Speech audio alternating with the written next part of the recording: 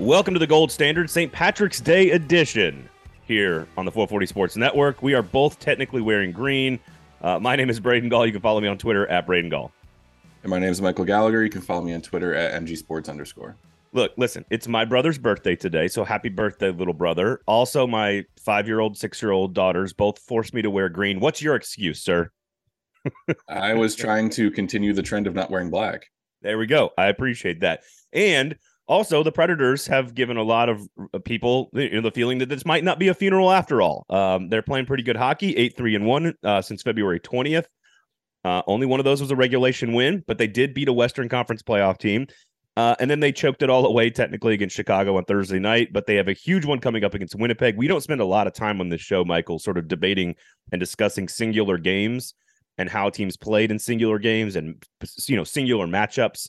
But this Chicago-Winnipeg tandem here on a Thursday, Saturday is as important as it gets for this team because they're kind of in full-on playoff mode at this point, only 4 points back at time of taping on Friday morning with 3 games in hand and a huge one against Winnipeg coming up. Tommy Novak's on an absolute tear. Has he earned his way into the top 6? We'll kind of get your thoughts, Michael, on what the top 6 could look like, who has earned a spot through all of this or who could earn a spot in the starting lineup next season.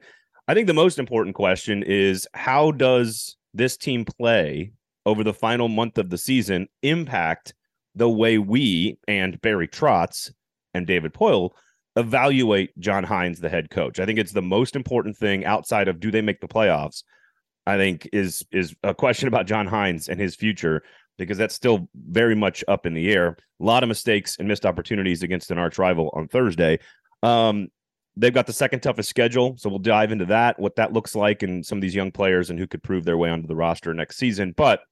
And also a viewership conversation, as I know a lot of you are concerned about how to watch the games. Bally Sports filed for bankruptcy. The Predators put out a statement. I've done some digging on this. I've got some TV ratings information that I think is really important for people to understand just how many people are watching these Preds games, and sort of the motivations for both, not just the NHL and the Preds, but also Major League Baseball and the NBA. Kind of it all works together in this giant media rights puzzle that is Bally Sports and Diamond Sports going bankrupt. So we'll get to all that today on the show. Otherwise, let's remind everybody, Michael, that the Gold Standard is brought to you by the great people over at Jaspers. Wonderful. Well done, sir. They are great people. I'm going to say I prefer our ads to, I was listening to the radio yesterday and they were broadcasting from Jaspers. They did a terrible job of selling Jaspers. I think we do a great job of that. Michael, you're not setting the bar all that high. Okay. That is true. But they had great watch party for the NCAA tournament this weekend. So depending on when you're listening to this, you loyal listeners on a Friday, go to Jaspers and set up shop, of course, and watch basketball all weekend long. Preds games, still great specials. Home and road, $10 smash burgers, $3 beers anytime the Preds are playing. So Winnipeg on Saturday night, huge game. If you can't get in, you don't want to go downtown, you got free parking and you could get 3 beers and a burger for less than $20 at Jaspers while watching your game. And you can play a free air hockey, free shuffleboard. The menu is fantastic. I have been to Bridgestone Arena strangely a few times lately for some concerts. I don't know why. But the food is atrocious at Bridgestone Arena. I know they try hard to innovate every year, but Jasper's food is so much better, and the parking is free, and the game room is there, which is awesome. They got the big screen going for basketball and for Pred stuff. So go to Jasper's, everybody. Sound good? Sounds great. There you go. Okay, so since we last spoke, it's been a bit of a weird ride for the Preds. Like I said, 8-3-1, and hockey is so cool because you can always just spin numbers however you want. There's always you pick a data set, pick a time limit, and you can find kind of the numbers how you want them. 8-3-1, as I said, but only one of those wins has been a regulation win. And since the last time we were on, they had a 2-1 win in a shootout over the Kings. So basically a 1-1 game. They had a 5-4 overtime win against Anaheim, a terrible team on the road. They beat Detroit 2-1. But they go 0-5 on the power play, and then they lose to Chicago with, clearly being the better team, but just a ton of mistakes, like the 2-on-0 breakaway that Fabro makes a mistake on his own blue line and then has to make up for it and makes it, they can't even capitalize on the penalty shot where a goalie throws his stick. Like Yossi has a huge turnover behind his own net, like a really mistake-prone game and an opportunity to continue to play well and build points and catch the Jets, obviously with a huge game coming up on Saturday. So I guess my first question to you is how they've played lately. They still only have 5 wins all season against Western Conference playoff teams. That was the win against the Kings on the road, which was solid. But they've lost 10 of those games, and they have 4 overtime losses. So 5-10-4 against Western Conference playoff teams so far this season. What are they? Are they a young team getting lucky? Are they a young team beating bad teams? Are they a young team running out of gas? Or are they a young team trying to find themselves? How do you view this little stretch of Preds hockey lately? Yes, all of it. Yes, it's a mix of everything you just said, and yeah, they have been stringing some wins together, and I don't want to be Mr. Negative. I think their last impressive win was a 6-4 win over New Jersey, I think at the end of January. I mean, you look at the teams they've been beating lately, the Flyers, the Panthers, the Canucks, the Sharks, Arizona, Florida, Chicago. LA was, I guess you can count that as an impressive win, but it was just kind of to me, it was a boring game. It was a 2-1 shootout win. Then Anaheim and Detroit. So you're stringing all these wins together against the teams you should be beating. Yes, it's nice that they went on a run, that they're more than just 1 or 2 games above 500 now. Yes, they're only 4 points out of the playoff spot, and I get that, but I would be a little bit more optimistic if they had a win over Seattle or Boston in there, or maybe Vegas or something like that. But I think the stretch has been fine. We're really going to find out what this Predators team is and if they are capable of making that run. Now, this is what I said a couple weeks ago. This was a stretch I was pointing to, starting with Winnipeg, and you have the Rangers, Buffalo, 2 against Seattle, Toronto, Boston. Like, it's just a murderer's row to end the season.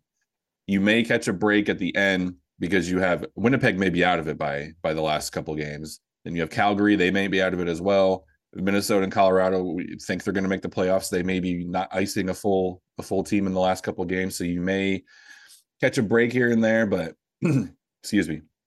I really think that this is the stretch we're going to find out what the Predators are made of, and if they are a legit playoff team. And if you're a fan, this is what you want. You did your selling. You were in sell mode. You got rid of some pieces. I think getting rid of Granlund was highly understated how important that was, because he was just not playing well. You get back a 2nd-round pick. That was a great move. You get and a lot of money, still more money in term on his contract than people realize. Yeah, and we were told the whole reason Phil Tomasino was in the AHL was because there was no top 6 spot for him. Getting rid of Granlund opened that spot for him. Right. Tommy Novak playing as well as he has. Igor Afanasiev got called up. We're getting a look at some of the young guys that potentially could be on this roster next year. And look, you sold your pieces. You got back your draft capital. You got back a pretty good prospect. You kind of set things up for the future, giving Barry Trotz a lot of ammunition to go out and work with in the offseason. And this team, for the most part, has basically been the same. It's played just as well. It's had a couple games that they like last night against Chicago. They should have won that game. But yeah, like this is I guess best case scenario for if you're a Preds fan. Now you got rid of some of the guys that were underperforming. The team is more entertaining to watch. It's fun to go to games again. I've seen a lot of people say this is the most invested I've been in this team in 3 years. I think it's because there's the mystique of chasing the playoffs. How is this? Because we don't know how this team is going to perform in the playoffs. The team, the pre-trade deadline team, they would have got boat race in the playoffs. This team, maybe they're scrappy enough to take a game or 2 against somebody like a Vegas or Dallas or something like that. If you get in and you get a team like kind of like Calgary last year, where we're like, oh, if the Predators would have got Calgary instead of Colorado, they would have probably won that series. Who knows what happens? So I think this is what you want if you're a Preds fan. It's fun to watch games. There's some optimism around the team. I mean, if you get into the playoffs, you're watching some playoff hockey. Great for the fans. You have some draft picks for next year. Great for the fans. I think it's a good time to be a Predators fan, and we haven't really said that. Gosh, in 3 or 4 years. Well, I think we said it last week. Like, what were the best case scenario for the draft lottery, and what were the best case scenarios for actually good hockey? And I think it's because you're playing with no pressure. You're playing with house money. You've said to the world that you're selling and building for the future. And so now anything that happens on top of that is just house money. Like, you're just playing with house money. And that's when this team has performed the best, is when the pressure has been off. Like when they made the playoff series and they beat Chicago and went on to get to the Stanley Cup, there was no pressure on them because no one expected them to be there that year. No, and I think and I do want to get, you mentioned some young guys that are playing really well. Tommy Novak's on an absolute tear, so I want to get to him. And so again, who are these guys? But I want to go back to the stretch of games that you've talked about, because this is really, it's not just like, are they going to make the playoffs? The game against Winnipeg is going to tell us a lot. If they come out and they are, full guns blazing, pick a cliche, right? Like balls to the wall, just flying around the ice, just pick a cliche. And they are playing with intentionality and physicality and just take the fight to a Jets team that is teetering right now around the ring, to use a boxing reference. And they play well at home against the Jets. That is going to tell us a lot about what we could see over the final 19 games. But to point out or 16 games, I should say, here's the point though. In those 16 games, only 3 of them are not playoff teams. Yeah. And 8 of them are Western Conference playoff teams. 13 of their final 16 are against current playoff teams. And there's not really a lot of changes, which is really weird about this year, is that there's not a lot of potential movement. I mean, other than Nashville or Calgary jumping up and taking the Winnipeg slot, 7 out of the 8 are basically set in the Western Conference. And the Eastern Conference is not all that different either. It was even worse last year. But this is when we're going to find out. Like, we're going to find out about these young players. We're going to find out about John Hynes. We're going to find out about the power play, which has shown some signs of life of late, although 0 for 7 in their last 2 games. So right back down to earth. At least they're not like 30th and 31st in power play and goals scored anymore. They're more like 26th, I think, in the league in both of those categories. So they've shown some mild improvement and they've collected some points, but again, against some bad teams. I thought the Chicago game was a complete missed opportunity because it was the mistakes. You can't, if you want to try to make this crazy push to the playoffs, which I'm all in on, by the way. Now I am all in on, like, go to the playoffs. Like, let's see what this team can do. Put the young guys out there. Let's see what Hynes can do. Let's see what the power play can do.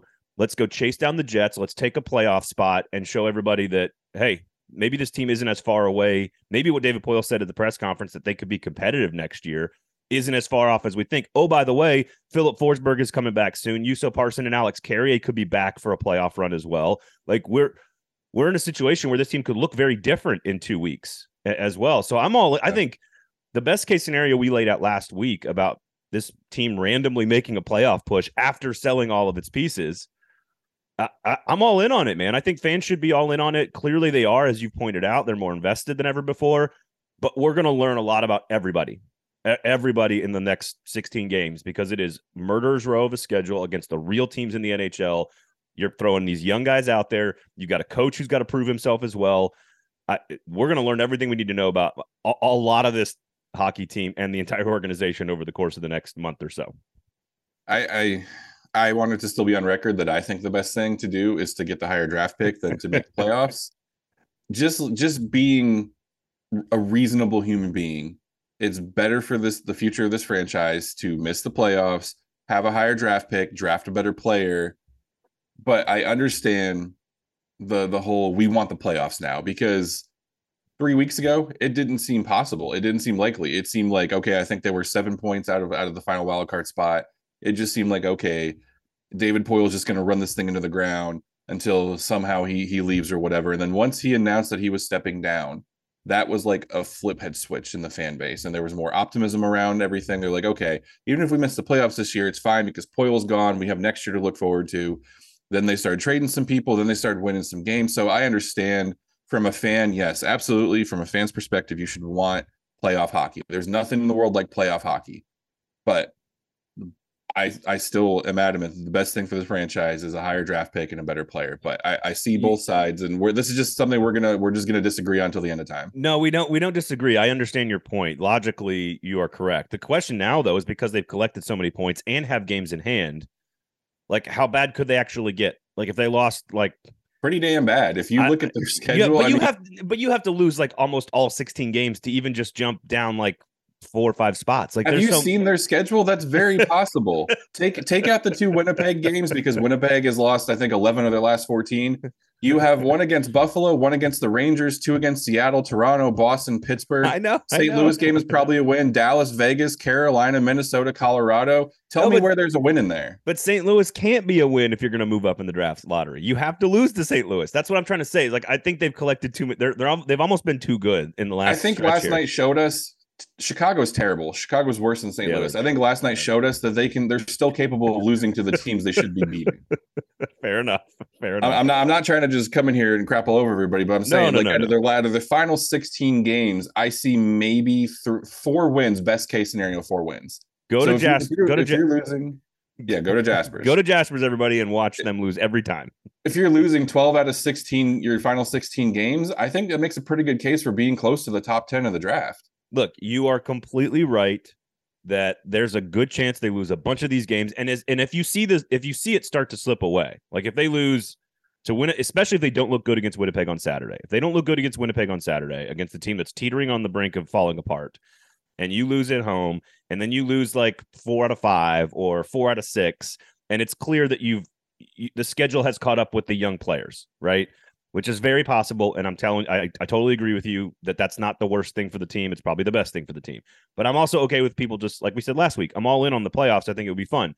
But that 2 weeks of fun in one series against the top seed in the Western Conference, which probably results in a playoff loss, like how much, like you need to get to at least 6 games for it to be worth it. And you would need a brilliant UC Saros in the process. If they were to lose 5 out of 7, 4 out of 6, whatever, and the wheels start to come off, then yes, I want you to bench your best players. I don't want Philip Forsberg to come back. I want you to try to actively lose hockey games, which is very hard to do in professional sports, in any sport. So, okay, so say they make the playoffs. Say they make the playoffs and they get swept by Dallas in the first round.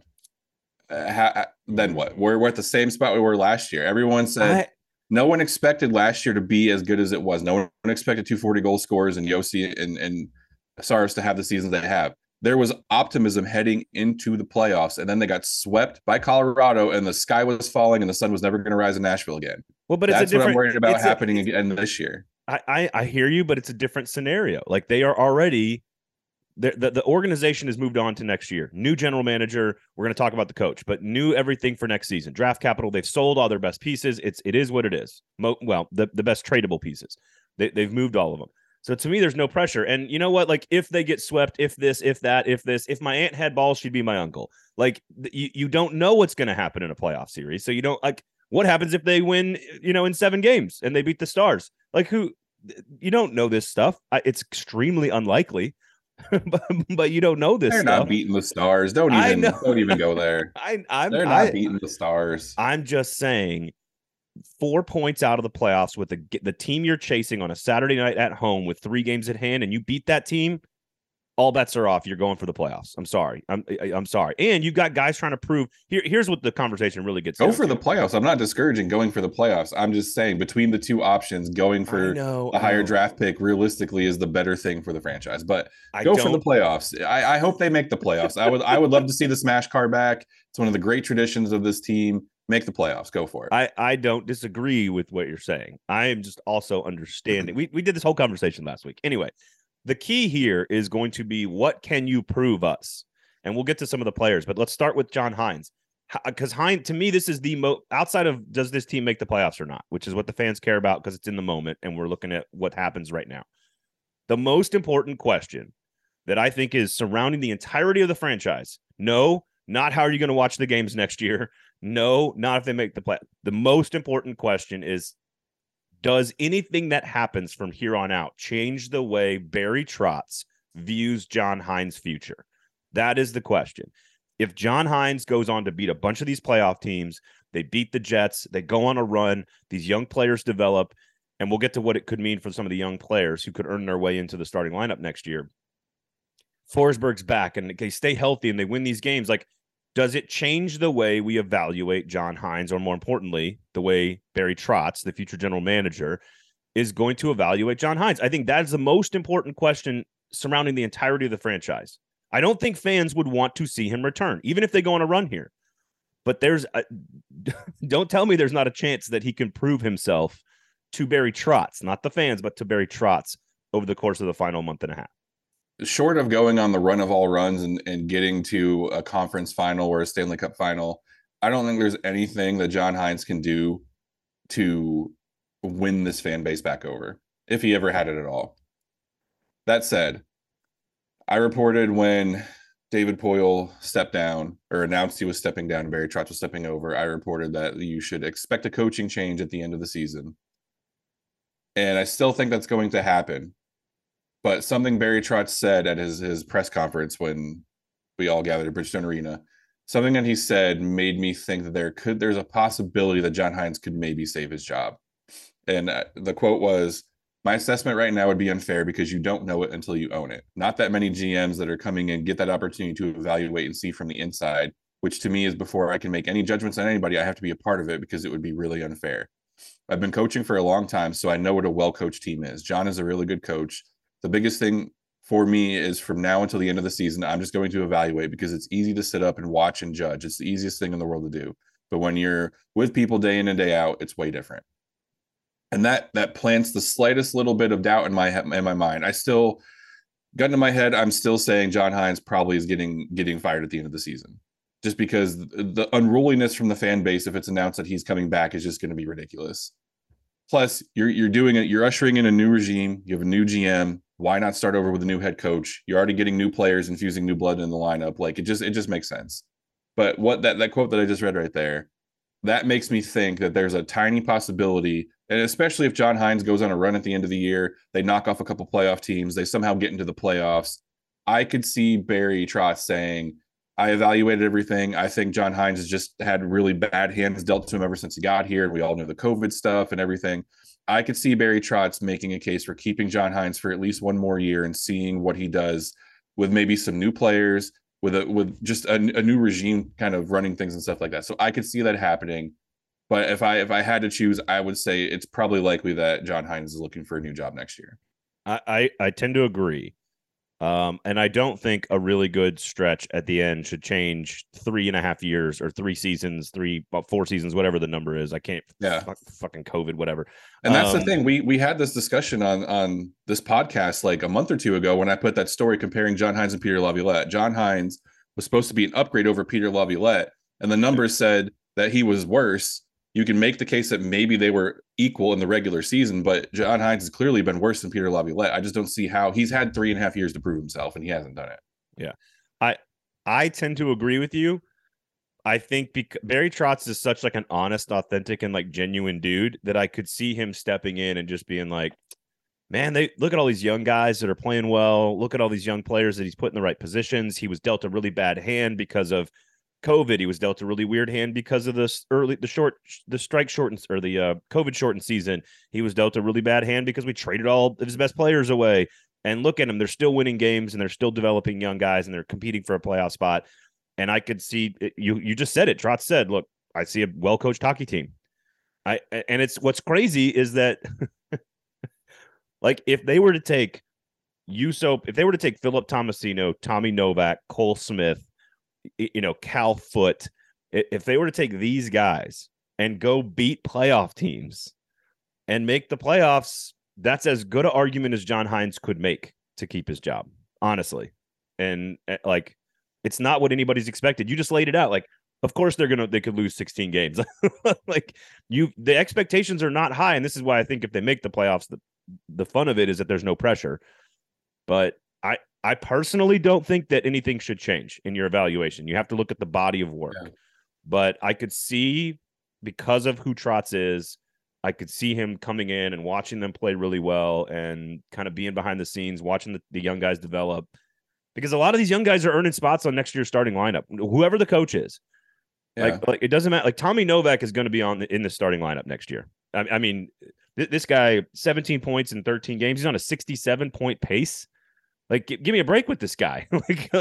Yeah. Duchesne had 20 against Chicago. Duchesne had 21-17 ice time. Tomasino had over 20 minutes of ice time. Tommy Novak was number 3, almost 20 minutes of ice time. Cody Glass, almost 19 minutes of ice time. Glass and Duchesne were top 2 in ice time against Detroit. Like, the young guys are playing and performing. And I don't like we can kind of transition into who we think is going to make or who's earned their way into the starting lineup next year. I mean, obviously the Cole Smith, Colton Sissons, Yakov Trenin line, the new Herd line was extremely productive against Chicago.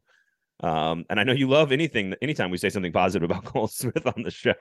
I don't hate Cole Smith. I'm still struggling to figure out why he's still on this team. That's all. Well, they all the metrics said they were the best line against Chicago. Like they were very good.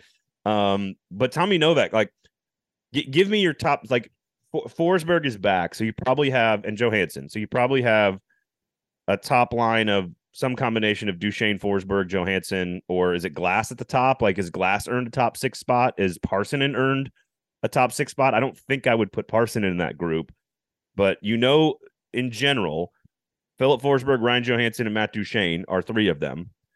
Probably Cody Glass is another one. I maybe Philip Tomasino, and then who else? Like who else has earned a spot in the top 6 for next year's team? Yeah, I don't think anyone else really has, honestly. My top 6, I would go just because they played so well together in the handful of games that they were actually all healthy and together. My top line would be Forsberg, Glass, and Duchesne. Forsberg and Duchesne play really well together. They're the kind of wingers that I think could make Cody Glass look like a really good top line center. They played really well. I don't know how many games it was. I think it was like 4 or 5. They played great together when they were the top line for that stretch of games. I think Johansson, because you're paying him so much, and if he is back, he's got to be your second line center. I think Philip Tomasino has proven himself that he's thriving in a top 6 role. Look, 15 games, 3 goals, 10 points. I mean, he's got what, 4 points on the power play, 3 power play goals. He's clearly showing he's doing what I think we all thought Ellie Tolvanen would do for the last couple of years. He's being put on the power play, and Ellie Tolvanen did for that one season, but he's being put on the power play and he's delivering with points and goals. So I think he's on a 52-point pace. Yeah, I think you put Tomasino on the second line with Johansson. The tough part for me is who plays the left wing spot on the second line. I don't think Parsonen. I think Parsonen can do it. I don't think Parsonen is your ideal second line player. I don't think Tommy Novak is a second line player. And look, Tommy Novak is playing lights out. He is killing it. He is having a fantastic season, a really great stretch of games. 13 goals, 29 points in 35 games. He has definitely earned a spot on this roster next year. That's nuts.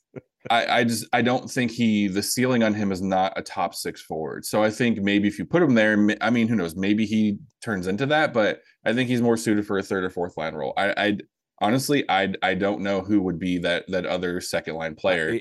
Luke Evangelista, I think it's just a little bit too early for him. So I want to get your thoughts on what you've seen from Afanasyev as well. But it's actually funny. What I wrote down was 95, 8, and 9 at the top. So that's what you got: Duchesne, Glass, Forsberg. Tomasino and Johansson with a big question mark on the wing. I've got Novak with Parsonen and a question mark. Maybe that's Evangelista. I don't know. And then it's Cole Smith, Colton Sissons, and Yakov Trenin. So what you're talking about is maybe you go out and get some free agent, somebody cheap that's young that you want to try to sign and put in that slot. And I don't know if they've got another guy ready. Again, like you said, Evangelista might not be ready. I do want to know what you've seen so far from Afanasyev.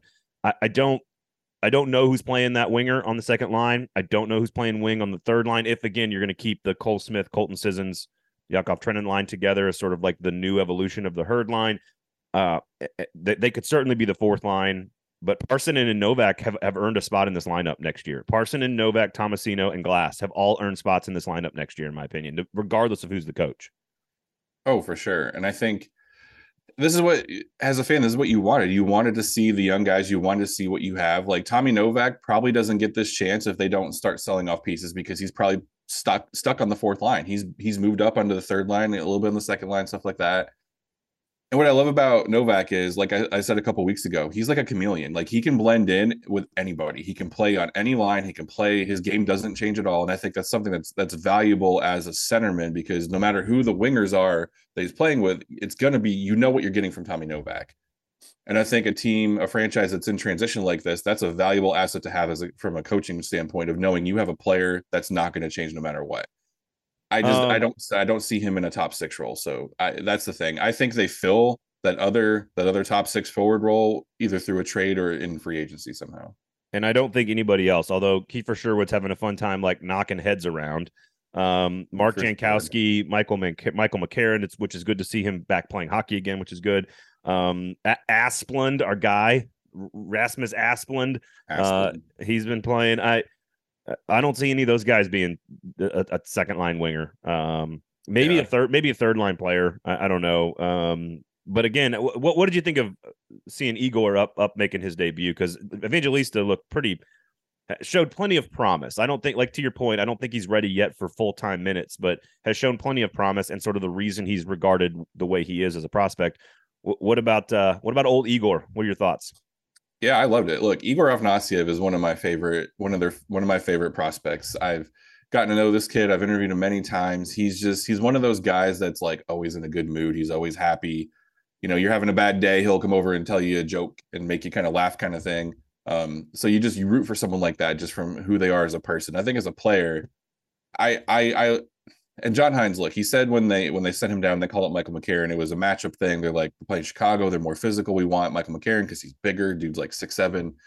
I get it. And he said Igor Afanasyev will be back with us. And I think the great thing about Afanasyev is, like, he played 3 games, 4 shots, 4 hits. I think he averaged around 10 minutes of ice time per game. That's kind of the role you want for him right now.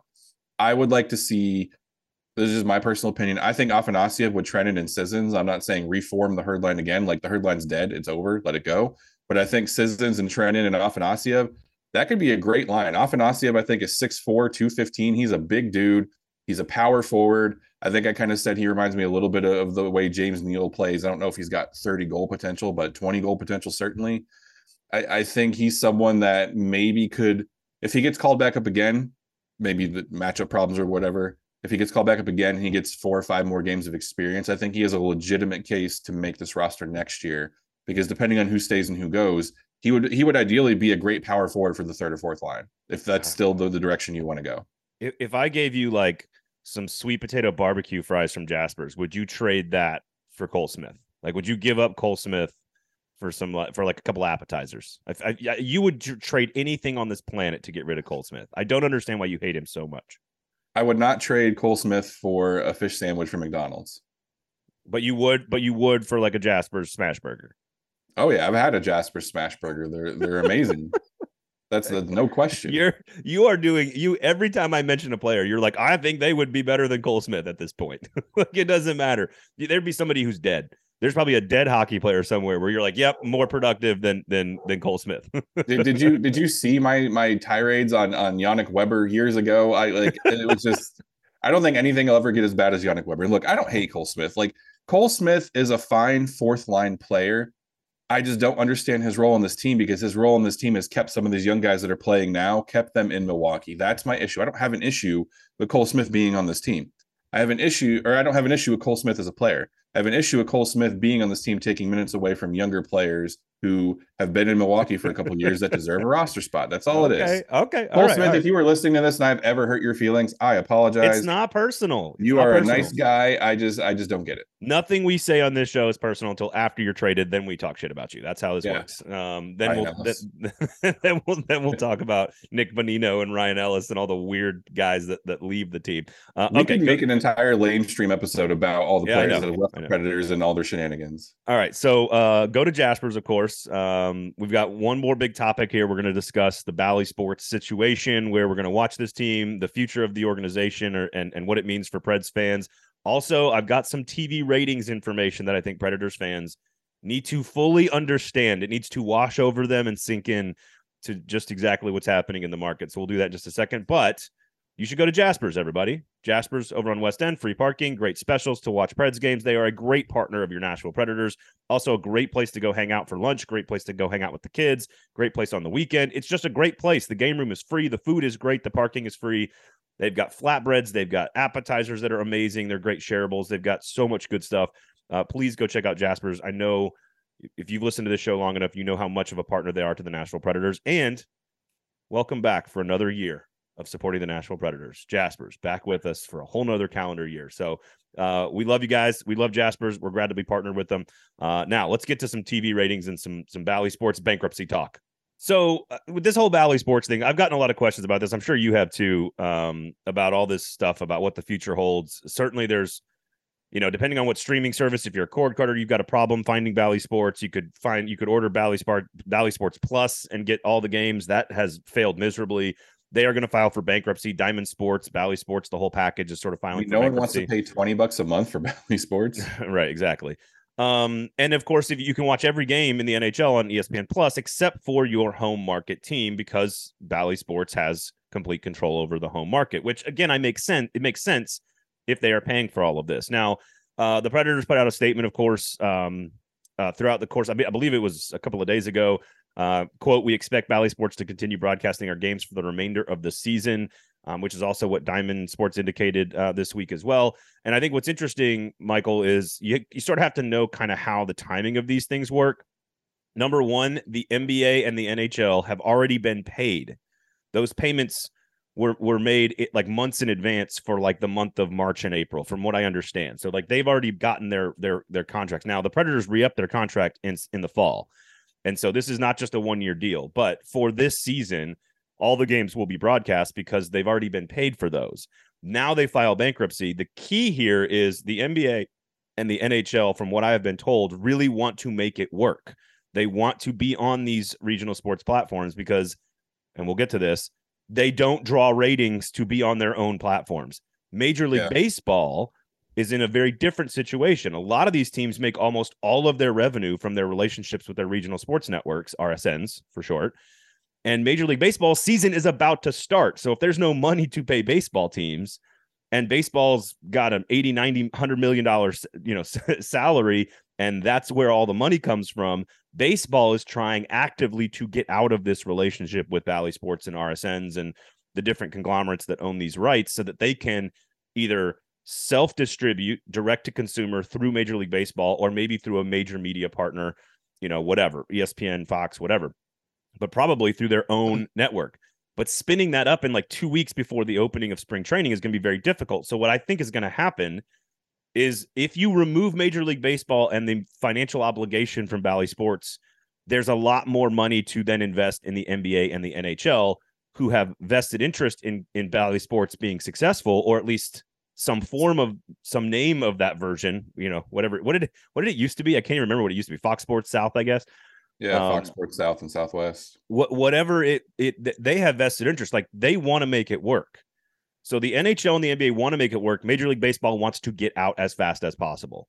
That's sort of the landscape from what I understand. And I've talked to some folks, not many people willing to go on the record with this stuff, but that's nobody wants to go on the record with this because everything is fluid right now. And from the people I've talked to, the few people I've reached out to, my understanding is the same thing. Major League Baseball either wants to create their own version of Peacock where you can stream all Major League Baseball content on there, or allow teams to create their own individual team streaming platform and stuff like that. That's probably a little less likely than a full-scale Major League Baseball owned streaming service. But yeah, baseball brings in a lot more money than basketball and hockey does. It's just the nature of the sport. And Major League Baseball is at a spot where they can do that and be financially stable. The NHL and the NBA are not. And the Sports Business Journal, so I tweeted the other day that Diamond Sports Group was going to file for bankruptcy March 17th. And the Sports Journal said that if that happens, all NHL broadcasts, including the Preds, could possibly switch over to ESPN. And the excerpt I read said, of all the leagues, the NHL is perhaps in the best position in the event that Diamond fails to carry its games. The NHL already has a deal that allows ESPN to carry out-of-market games on ESPN Plus. The league could fashion that deal to change and include the in-market rights to all those games too. So it sounds like the NHL has a backup plan, but they are loyal to Diamond Sports. They were the first professional league to cut a deal with Diamond Sports. I think they want to make it work, especially what you said. If you can get Major League Baseball out of there and Bally Sports can put all of its resources and money and everything behind baseball and hockey, that benefits the NHL. So I think that's the top priority, is getting, maybe not shooing Major League Baseball out, but putting more focus on hockey and basketball. Well, Diamond and Bally has no choice. Like they want out. Baseball teams do, because they know what the books look like moving forward. And what's interesting is, like, and don't quote me on the exact number, but I want to say like the Pirates get $60 million a year to broadcast these rights. So they've got to figure out. And again, they're in a different situation. The Preds and the NBA teams and the NHL teams have already been paid, from what I understand, for the last month of the season. It's already happened. Because their payments are significantly lower than baseball's is. And because they're in the future, and we'll get to why they're so much lower than baseball's in just a second. Yeah. But like the Padres, I think, are in on this. The Cardinals, I think, get like 70 or 80% of their revenue from regional sports networks, like baseball teams, that is. That like they have major issues. The question is, can like the Pirates, for example, spin up a broadcast streaming service fast enough to recoup 60 million? No, not in year 1 or year 2. The key is, are they investing in themselves long term? If all of a sudden by year 3 they can make as much money on self-distribution as they were going to make from a regional sports network that frankly may not exist at that time, they're okay taking a couple of years of losses financially to set themselves up for the next 10 or 12 years of self-distribution. But that is because people watch baseball games, especially in markets like St. Louis and Los Angeles and even Pittsburgh, where they're kind of a small market team. Like they watch baseball. Here is the most important thing that Preds fans need to know. And frankly, you Nashville SC fans need to hear this too. I'm a season ticket holder to Nashville SC. I love Nashville SC. This is I've gotten TV ratings basically from the start of football season to about the Masters every single year, which lines up pretty tightly with the NHL season, the Preds regular season. Preds postseason games, especially on the Stanley Cup run, in the Stanley Cup championship, they rate pretty well. Like they can pull some actual numbers once they got to the Stanley Cup, like the championship in terms of the entire sport. And what is interesting, I'm going to pull up the numbers from just last year. Last year, the final second to last week of the regular season. So pretty critical stretch of hockey for Nashville Predators. Try to make a push and make the playoffs, right? They're in the playoffs for most of the season. They floundered in the last week, but this was the week of March 28th to April 3rd. So I think it's the second to last week of the regular season in the NHL last year. The Final Four, North Carolina Duke, huge matchup, pulled a 13.7 last year. A 13.7 is on par with your average college football game of the week on CBS. It's about 10 points below what a Titans game pulls. Titans games pull about 22s and 23s. And each rating point is worth about 11,000 TV homes in Nashville. So a 13.7 during that week was number one most watched sporting event in Nashville that week. Kansas Villanova, the other Final Four game, pulled an 8.2. So now we're talking less than 100,000 people watching the Kansas Villanova game. The women's NCAA championship, South Carolina and UConn pulled a 3.2. So now we're down to like 35,000 TV homes watching the women's Final Four or the national title game. Number 4 on that week, NASCAR's Richmond 400. I don't even know what the hell that is. A 2.9 rating. Now we're talking 30,000 TV homes. PGA final round of the Valero Texas Open on a Sunday. 2.4 rating. 2.4. That's like 25,000, roughly 25,000 TV homes in Nashville tuned into that. You know what you didn't hear there? A single Nashville Predators game or either Nashville SC game for that week. That means less than 25,000 people or 20,000 homes are watching regular season Predators home games or road games. They don't rate. And I know Preds fans want more coverage. They deserve more coverage. It's a professional team that's been pretty good for a long period of time. But like if very, very, very few people are watching these games, more people are almost going to the games for Nashville SC and for the Preds that are actually watching on television, which I think people would be blown away by that. Never, ever, ever in Nashville is it acceptable for more people to watch cars drive in a circle than to watch the Predators play hockey. That's all I'll say about that. Like, and look, as reporters, we hear this all the time. We want more coverage. We want more videos. We want more features. Like, I get that, but this is why the Tennessean or whoever, any other local news outlets don't pay for a beat reporter to travel with the team. If you're complaining about the lack of coverage, this explains it right here. And I was told when I was at the Nashville Post that it wasn't in the budget for me to travel with the team, and I get that. Like, it costs a lot of money to book flights and hotels and all that stuff and pay per diem and all that.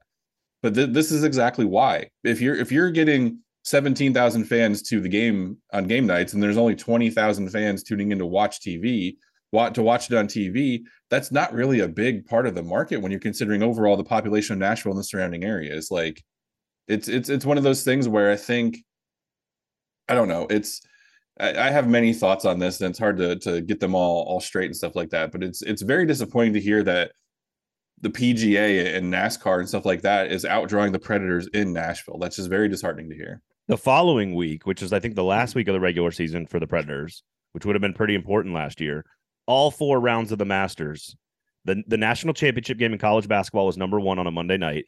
And then Thursday, Friday, Saturday, Sunday, the 4 days of the Masters were the top 5 most watched games, most watched sporting events of the next week, which I think was the last week of the regular season for the Preds. Now, I think the best the Preds have ever done, don't quote me on this because I just sort of like pulled it up, but I think Nashville pulled a 16.3 for game 2 against the Pittsburgh Penguins in the Stanley Cup, which I think the highest one ever, I believe, was a 16.5, which was the game 6 against Anaheim to win the Western Conference. And again, a 16.5, every single Titans game would beat that by a pretty large margin. And that was the game, that was the Western Conference Stanley Cup clinching game. And every regular season Titans game beats that by a pretty big number. So I wanted to just, again, those are just some perspectives to put out there, that regular season NHL and MLS games in this market that are both professional teams do not rate on the TV.